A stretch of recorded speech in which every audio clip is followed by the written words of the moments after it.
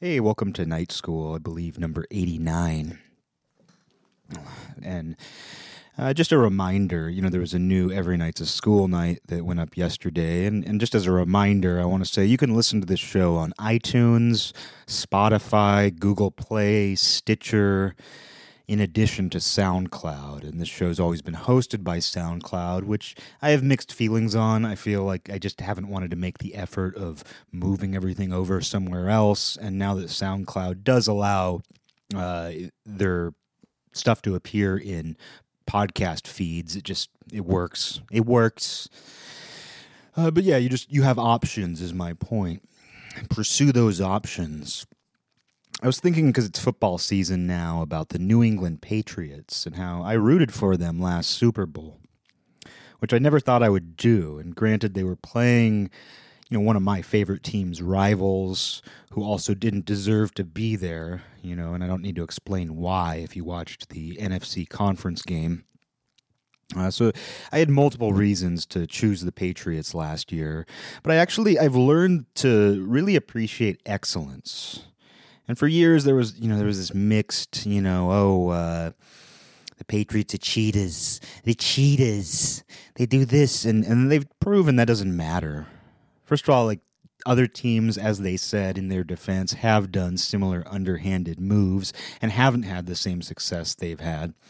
I mean, naturally in a sport like the NFL, teams are going to take any advantage they can. Here I am, a Patriots apologist. Not just an apologist, but I genuinely appreciate seeing them do what they do. Because I think at this point, I really appreciate seeing excellence. And it's funny to me how people had no problem accepting teams like the Chicago Bulls or the Edmonton Oilers when they were dominant. But first, that's what happens when you talk about the Patriots. When you praise the Patriots, you get a cough. Yeah, people had no problem supporting those teams. As far as I know, I was a kid, and it was just Michael Jordan mania. So maybe there was some bitter undercurrent that was like hating the Chicago Bulls for being as dominant as they were. But I think it's just an example of, people will resent excellence, and they will try to find excuses for why teams and people, for that matter, achieve excellence. And you see a lot of that bitterness around. And the Patriots receive a lot of it. And it's become politicized, too. It's not just because they're called the Patriots, but Tom Brady's friends with the current president. Bill Belichick is not a very nice guy. He doesn't smile. I don't like him because he doesn't smile. It's like the people, used car salesmen fucking smile. Politicians who are flying to the pedophile island, they smile. You know what I mean? Like, these people, just because someone smiles doesn't mean they're not, chances are they're manipulating you somehow if they're just smiling. Bill Belichick doesn't need to smile. His work is evident on the field, and that's what I mean. His work is evident, and that's why I can appreciate the Patriots. And sure, they're not going to ever be my favorite team. And the idea of having a favorite team, I think that's important. I think it's important to have a team, and my throat's just killing me. I think the universe doesn't want me to talk about this. No, something's caught in my throat.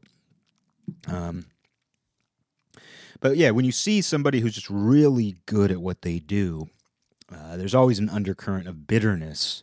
And you see that with celebrities and singers and everything. And, someone might not be my favorite singer, but I can I can hear when they have a good voice. I can see when someone's good at what they do. And in that way, I don't resent the fact that those people win awards. Those people get platinum records. I don't resent that. And in the same way that I don't resent a team who wins the Super Bowl year in and year out and at least gets there. A team who just dominates. That's impressive to me. And yeah, it's weird too because it has become politicized. If you remember the Patriots and Panthers Super Bowl a few years back, there were a bunch of people I know who don't really give a fuck about football. And this was an actual thing. This was like a trendy manner of thinking. There were people who actually framed that game as black people versus white people. Even though the Patriots have tons of black guys on the team, mostly black guys, the fact that Tom Brady's white and they have some white wide receivers. They're like the only team that consistently year in and year out has, a white wide receiver. And people just decided that it was a black people versus white people thing, and somehow Cam Newton was, representative of that side, and Tom Brady's representative of this side, and it's just people have done that about everything now. And no wonder people are so sick. No wonder people have just this white-knuckle anger about everything. Whether they're driving or whether they're pounding on the keyboard, their knuckles are just white with anger and frustration and seeing everything through this bizarre lens. That Super Bowl, I rooted for the Patriots back then, too, because I really don't like Cam Newton at all. I find him obnoxious, just... and it's funny because criticism of Cam Newton gets politicized too. People were like, oh, if you don't like Cam Newton, you're racist. If you don't like Cam Newton, you're racist. It's like, what about all the black players I like? You know what I mean? Like, it's just funny how that happens. And it's happening all the time. And I'll actually let that go now because I don't think I need to color this topic with that and that.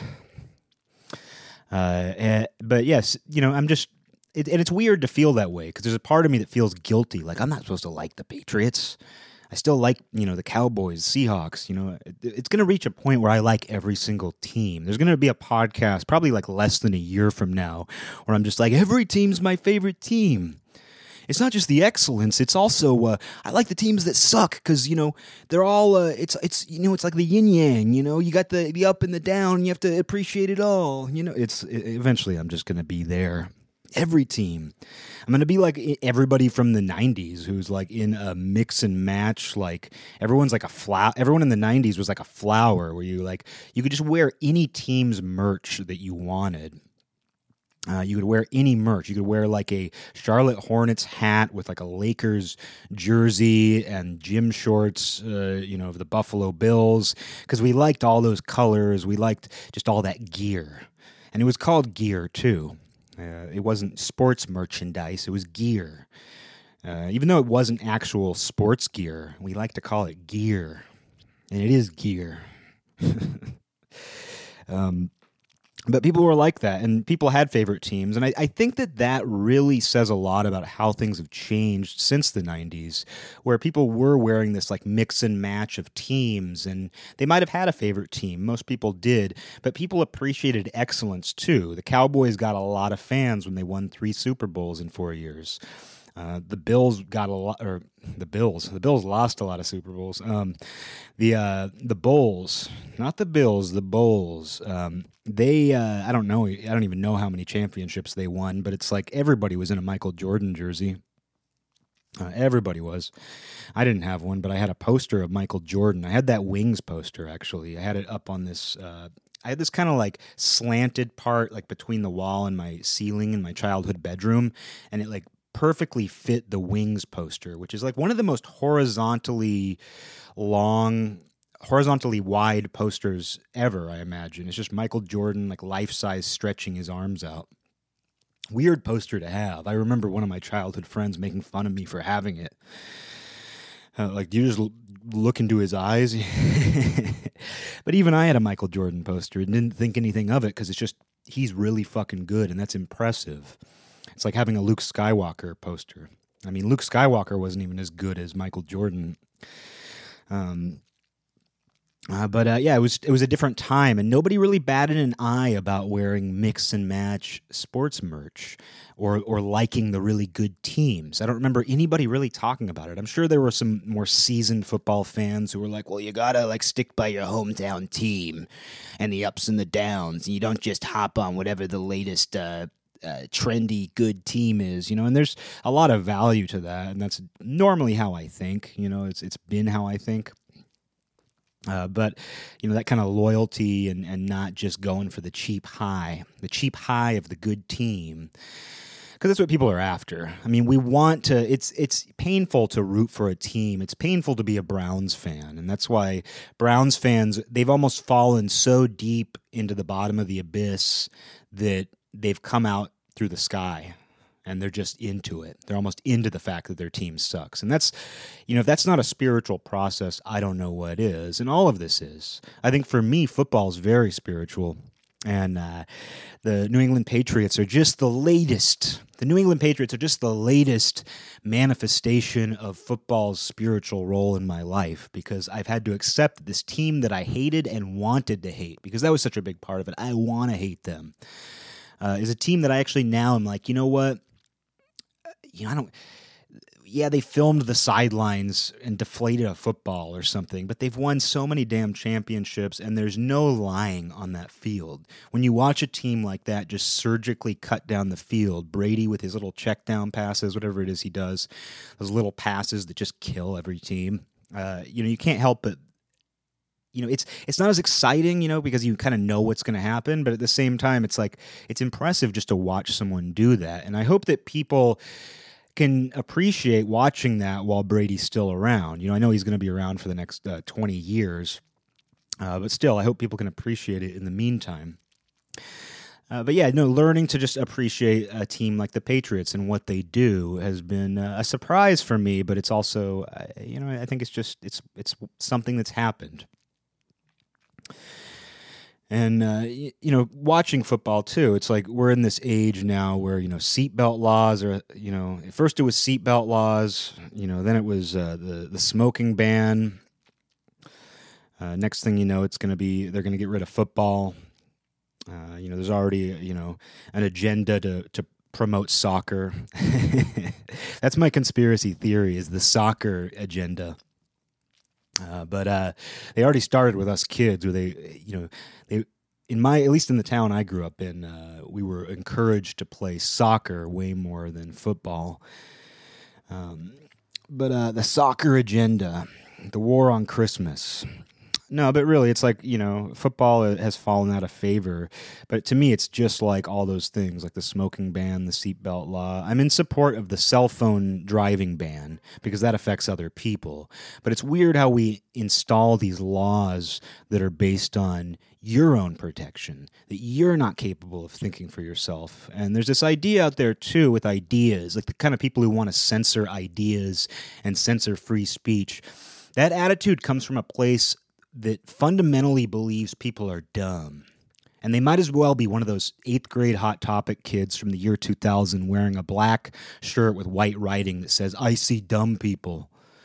I see dumb people." You might as well be wearing that shirt if you're promoting things like censorship and free speech and censoring free speech, because those ideas, the idea of censorship and calling people dangerous just for having discussions, reasonable discussions, that all comes from a place that fundamentally believes people are so dumb they'll just be brainwashed by anything. And maybe they will, but who are you to decide what they should or shouldn't be brainwashed by? And it comes from a place that sees human beings as a very low form of that attitude. It's a very low form of. It's a form of misanthropy, really. I would call it that, actually.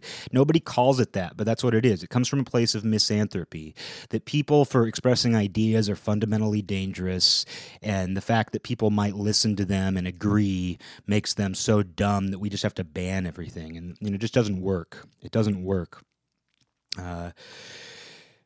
Patriots, right? I see dumb people. I want to get a shirt that's in New England Patriots colors, and it says, "I see dumb people." That's going to be my shirt. I'm going to go up to that person and be like, "That's the dumbest shirt I've ever seen. I see dumb people." That idea of just like humans are stupid. Because my opinion is, there's a lot of dumb people, and people are dumb in ways that we don't even realize or we don't recognize, but they're also really smart in ways we don't recognize. They're a lot sharper than they let on. People omit a lot. For every loudmouth who just like says everything they think, there are so many people who think in much more complex and advanced ways than they even realize. And they either don't say it because they figure, what's the point? What's the point in being vocal about what I'm thinking? Or they're afraid to. Many times they are afraid to.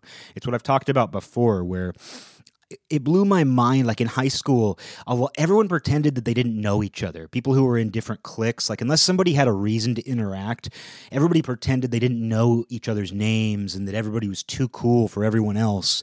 And then after high school, you find out that everybody knew everybody's first and last name. You go to school with these people, you see them. You have a fucking yearbook, which is just a paper database with everybody's name, and you look through it, and it's like if you didn't know their name just from being in the hallways with them all the time and knowing everybody, you're going to figure it out from the yearbook or something else. So it kind of blew my mind. But there's a weird like survival aspect where it's like if you admit that you know who somebody is in a high school environment and they pretend not to know who you are, it's like crushing. It's like, oh, I'm less than, I'm lower. So everybody just pretends they don't know who somebody is. It's like kids pretending they don't know the answer in class, even though they do, because they're afraid of what their peers will think, because their peers will either think that they are Tom Brady. No, they'll think that they are either like a teacher's pet, a know-it-all, or they are, I don't know, they'll just think like they're a snitch. It's almost a snitch move to raise your hand in class and answer a question. Yeah, kids almost treat it like a form of snitching, and it kind of does feel like snitching because the teacher's going to give you the answer anyway. So why pipe in except for ego? It's not like teacher asked a question. The teacher asked a question that they obviously know the answer to. If you don't raise your hand and answer, we'll never know. We're never going to know. The teacher's never going to tell us because the teacher doesn't know. Because teachers just stand up there and ask questions they don't know the answer to. Maybe you're like crackpot, chemistry teacher, but because we had one of those. But other than that, it's like you're going to get the answer. So in that way, it's like I totally get why kids don't raise their hand. I totally get why people pretend not to know each other, because it makes us feel oddly vulnerable. Like if we admit to knowing something or knowing who someone is and they don't know us, it's like we're puny. I'm just puny. Nobody knows my name.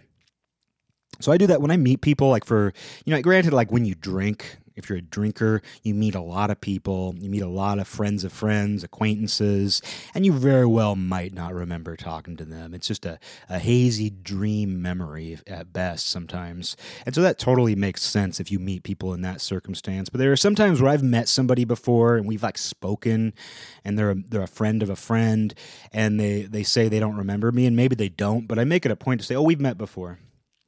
Because I ain't got nothing to lose in that situation. And I feel like a lot of people are afraid to admit things. It's like when you see somebody that you've met once out in public and you pretend not to know each other. I usually don't say anything just because it's kind of like, unless there's a reason for us to talk, whatever. But it is funny how we are afraid. We fear. We fear acknowledging that we know more. And in that way, I think that people are much more aware than we give them credit for. And if they're much more aware than we give them credit for, that means they're smarter. Because to me, awareness is the true intelligence. I value awareness more than almost anything. And to me, a dumb person is someone who doesn't understand when someone is joking. It's when someone doesn't understand, facetious humor. And I understand, like, if something's not funny. I don't expect somebody to laugh at a joke. I don't expect any of that. Especially if it's annoying or just inappropriate, whatever. But there's a phenomenon out there where there's so many people who don't even realize when someone is joking. It doesn't even cross their mind that it could be a joke. And they will respond in kind with some sort of serious response. And it's just like, man, I understand we all have different senses of humor. I understand we all, not everybody thinks everything is funny, but it's weird to me when someone just simply does not understand, and then that to me is a form of awareness and intelligence. Because I don't really like stand-up comedy that much, but when I watch it, I can appreciate it. I know that they're joking. I mean, and part of that's because it's in the genre of comedy, but it's like I understand like where their brain is going with a joke, and I can appreciate the wit and what went into that. But at the same time, I might not laugh. I can appreciate it. Here we go, full circle back to the New England Patriots. Comedy Patriots. In the same way that I can appreciate the New England Patriots' excellence. They are an excellent team. Nobody, maybe the best of all time. when you look at the last 20 years of victory, one of the best teams of all time for sure. Just on paper at least, in the paper database at least. But it's the same thing with comedy. Like, I can recognize when somebody is good at what they do. When a comedian, for example, is excellent at what they do, and it's the same thing for sports. It's the same thing for all of that, and it goes to the arts as well. It's just everything. I mean, I think we should acknowledge excellence. And when you get into the arts, it's a little bit different, though, because everything is so subjective and things resonate with us so differently, or we want to believe that. Whatever subculture we're trying to belong to, whatever identity we're trying to adopt, we want to believe that. I don't know where I'm going with that. That wasn't very excellent of me. That was an example of not a very excellent line of thinking, not a good strategy of thought. But it has been, and I don't know, it's been interesting going into this season, going into this current football season. Another thing that's happening is people they will mock you for being a sports fan, and I think I've talked about that before. Like these people who use words like sports ball because they're nerds or whatever, or they're like artsy, and like people who are nerds or artsy. Both of which I feel like describe me, honestly. So it's not like I'm trashing people who are like that, but it's like, people who adopt those identities where they're like, I'm a nerd and I like nerd culture. I want a life-size Legend of Zelda Link body pillow. Those kind of people. They will turn around and be like, well, I guess I can't like football anymore because I'm sitting at the nerd table, not the jock table. That sort of mindset pollutes people well into adulthood, especially my generation who never grew up, myself included. The other episode I was like talking about, Netflix bodies and millennials and all that. And I acknowledge that I guess I'm technically a millennial. I've been told that before and I didn't try to argue. But I would say I never will say we about, being a millennial. Like I'm someone who I try to strip myself of any identity as much as I can. And there's some that you just can't shake. There are some things that are just you and they're in you, or like society, is just, you're never going to completely shake it. But I try not to I don't try to grab hold of new identities. So it's like when I found out I was a millennial, I'm not going to let myself mentally become part of that. I'm not going to talk about millennials as we do this. So I have to be detached from that. But I do recognize that I am technically a millennial. It's the name of my autobiography, Technically a Millennial. Technical Millennial. Sounds good. I think that's the name of a Star Wars book. Star Wars.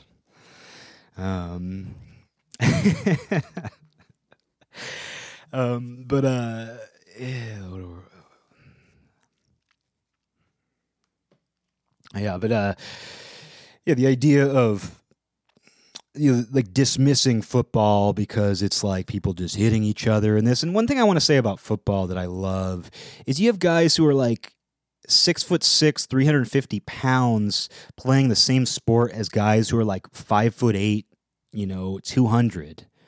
And that's just because they put on a ton of muscles. You have these tiny little running backs, guys who are like 5'8". If you remember like Maurice Jones-Drew from some years back, I want to say he was like 5'6". I might be confusing him with somebody else, but I believe he was like 5'6", and he was an excellent running back. And here he is on the same team as guys who are like 6'8", close to 400 pounds. And this is the same sport, and they're all considered elite athletes. That's the kind of diversity I want to see. It's like everybody's elite. Nobody got handed anything to get there. Everybody has worked incredibly hard. Everybody is an elite athlete in a different way. Everybody has different skills, and everybody has a different role. And that's what's so fascinating to me about football, is that you do have those sorts of variations. And it's interesting to see, too, to go into the race thing, why certain positions are largely made up of certain races. That's fascinating. And I don't think we should read too far into it, but it's something to think about. it's sociologically interesting. It's biologically interesting. How's that for pretentious? Football, it's just sociology and biology. And I already said it was spiritual. I already said it was spiritual for me, and it is. It is spiritual. It is church. It's on Sunday. But you do it, and it's, I don't really get into other sports. I like hockey. I like baseball. I get bored by them short ways into watching them. And how come you don't see, like, huge, tall baseball players? I'd love to know what the disadvantage of being an incredibly tall baseball player is. I guess it would be easy to strike them out because they're going to be swinging the bat so high every time. You just throw it low. Oh, that's why. So I just answered it. Biology. I told you biology was a part of all of this. How could it not be? That's what I love about sports too. It's like one of the most explicit examples of human biology and bodies. And I feel like I'm about to go into Doug Stanhope's that beer hall special that he did some years back, where he gets into this weird I highly recommend it. It's a very good perspective on football, talking about bodies. But yeah, it's just fascinating on that level. There's so much going on. There's so much strategy. There's so much to think about, and that's why I love it. And the Seahawks are still my favorite team. Don't worry. I know you're worried about my sports preferences. I mean, even when every team's my favorite team in a year, less than a year, the Seahawks will still be just maybe a millimeter above the rest. And the whole Patriots thing too, about them getting blamed, like they were cheaters. They slightly deflated a football. And film the other team's hand signals, people want to get on them and call them cheaters, but it's like looking at my favorite team. One thing I had to put up with was when Pete Carroll, St. Pete Carroll, when he took over as the Seahawks coach, everyone was like, well, he's a cheater because when he was at USC and won all those championships, they were undefeated, win forever, as his book is called. He was accused of illegal recruiting practices. I believe he recruited Reggie Bush. They gave him a car or something. I think the movie Blue Chips covers that, if you've ever seen that, with Nick Nolte. I think that's about, illegally recruiting players to make a really good college team. And that makes total sense. I mean, that's fucked up to do if it's true. Even if Pete himself didn't do it, I completely understand why that's illegal. The NFL is pretty fair in terms of how players are recruited. It's very fair, in my opinion. Not to get into the whole salary cap thing, but at least every team is pretty much subjected to the same process. But in college, illegal recruiting practices, I completely understand why those are forbidden. And my favorite coach, I don't give a fuck about college, but because he's the Seahawks coach and he won us a Super Bowl, he's my favorite coach. And I just love the guy. And I know I did an episode where I talked all about that a long time ago. But I love Pete Carroll, but I also recognize that he may have done some underhanded things to recruit star players when he was a successful college coach. So I understand what it's like when someone accuses, my team of, somebody doing something underhanded. Not that that's happened while the Seahawks have been successful the last number of years, but just, I recognize that, that guy who I really value and think is a great coach has been accused of being a cheater, because people love to say that. Insecure, bitter people love to call people cheaters. And sometimes it's, fair. Sometimes it is an appropriate term. I don't know, but an appropriate sociological category, the cheaters. That's a table in high school. That's it. There's the nerd table, there's the jock table, and there's the cheaters. And you better not sit there. You better not even look at the cheater table. You better not make eye contact with anybody who's at the cheater table. Why do they even have a table? They let the air out of footballs. And that's a controversy. But no, there is a movement because of head injuries and all of that. The idea that I don't know, to me that's a trade-off. With the amount of money people make in the NFL, I think we should do everything we can to minimize head injuries. But I also think this whole movement to discourage football and all of that, it's the price of admission. You want to be one of You want to be a world-class athlete who makes millions of dollars, and I think they should be paid even more. I'm not one of these people who thinks athletes are overpaid at all. I don't believe that at all. I think that football players should actually make more, especially when you look at baseball and basketball and how much those players make. I absolutely believe football players should make more for what they do to their bodies. But I also understand that it's a trade-off where to get that sort of recognition and display your elite skills, part of the trade-off is you could fuck yourself up forever. And I mean, hearing that Junior Seau like killed himself, I mean, that was insane. Robin Williams, whatever, rest in peace. But it's like that didn't really faze me. But Junior Seau was somebody as a kid. I was like, that guy is the linebacker. That guy is the linebacker. And, for him to just shoot himself in the head, I was just like, this is fucked. But at the same time, there's also, it's the price of admission for being in that game. And the reason why people are drawn to that game is because it is brutal, and it does satisfy some primitive urge, some primitive need. We've replaced the Coliseum with the football field in certain ways, but it's all much more voluntary. We're not throwing people to the lions. These guys are growing up and they're becoming elite athletes, and they want to show it. They want to prove it. It's their identity, and that's a good, powerful identity, because being excellent is a great identity to have, and that's why I can appreciate Tom Brady. That's why I can appreciate the New England Patriots. And one last thought while I'm still remembering. I mentioned how in the 90s it was much more acceptable to mix and match your sports gear, wear whatever you want, whatever clashing colors, doesn't matter. That was much more acceptable, and it was also more acceptable just to appreciate really good teams. And I've noticed that as politics have become even more dogmatic and divided, our attitudes towards sports are the same. I don't remember nearly this many people. Like if I go onto like sports message boards, anything online, people really get on each other's cases for not just staying 100% loyal to their own team. And you got to hate the Patriots. You got to hate this team. You got to hate them. And God forbid you wear sports merchandise by multiple things. So it's interesting, as our political attitudes have become even more rigid and divided, the same sort of attitudes play out in sports. As the saying goes, as above, so below. We see a lot of the same patterns play out. The zeitgeist is often represented in multiple ways. And that includes sports, that includes politics, that includes our social attitudes. And as I mentioned earlier, it's not a surprise that even just a Super Bowl can be politicized as black people versus white people, which, if you actually pay attention to football and look at the makeup of teams, is so absurd. But people will do it.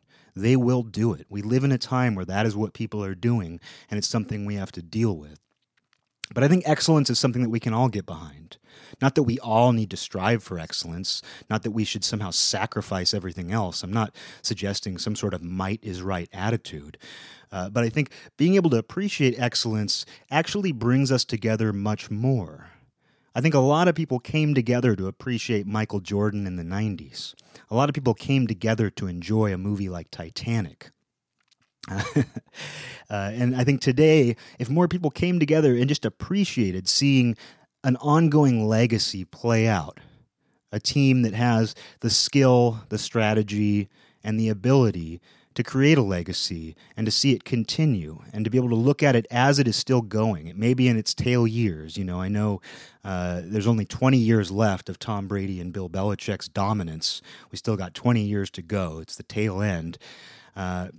But even then, I think that if you can appreciate that, if other people can appreciate that, I think it will actually bring us together a little bit more. And not that I even care about that. I don't have an agenda.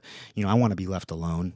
I want my single occupancy restroom and NFL Network in there. Every bathroom's got to have NFL Network. I mean, you can change the channel, but NFL Network is a must. But no, I think that being able to come together and just appreciate when something is really good is unifying, and it should be unifying in the same way that, when people go to a concert or something and everybody's there appreciating the same band, there is a kinship. You don't have to talk to everybody, but everybody there has an understanding that they are witnessing something, and they have a desire to witness something impressive, and when it is, it really brings them together. In the same way, I was talking recently about visiting Mount Rainier and how I hate being around big groups of tourists. Like when I go out into nature, my nightmare is to be around a lot of people. But being there at the base of the mountain with all these tourists around was actually kind of nice because everybody was there for the same reason. Everybody was there to see the mountain. When there's a really good sports team, if you can just step back and be like, we are all watching something really fucking excellent. We are all watching something really good. I think it actually has a unifying effect.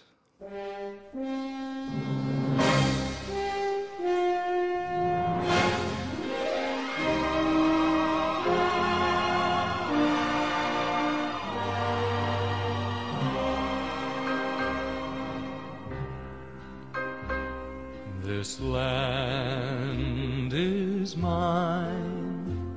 God gave this land to me. This brave, this golden land to me. And when the morning sun reveals her hills and plains, I see a land where children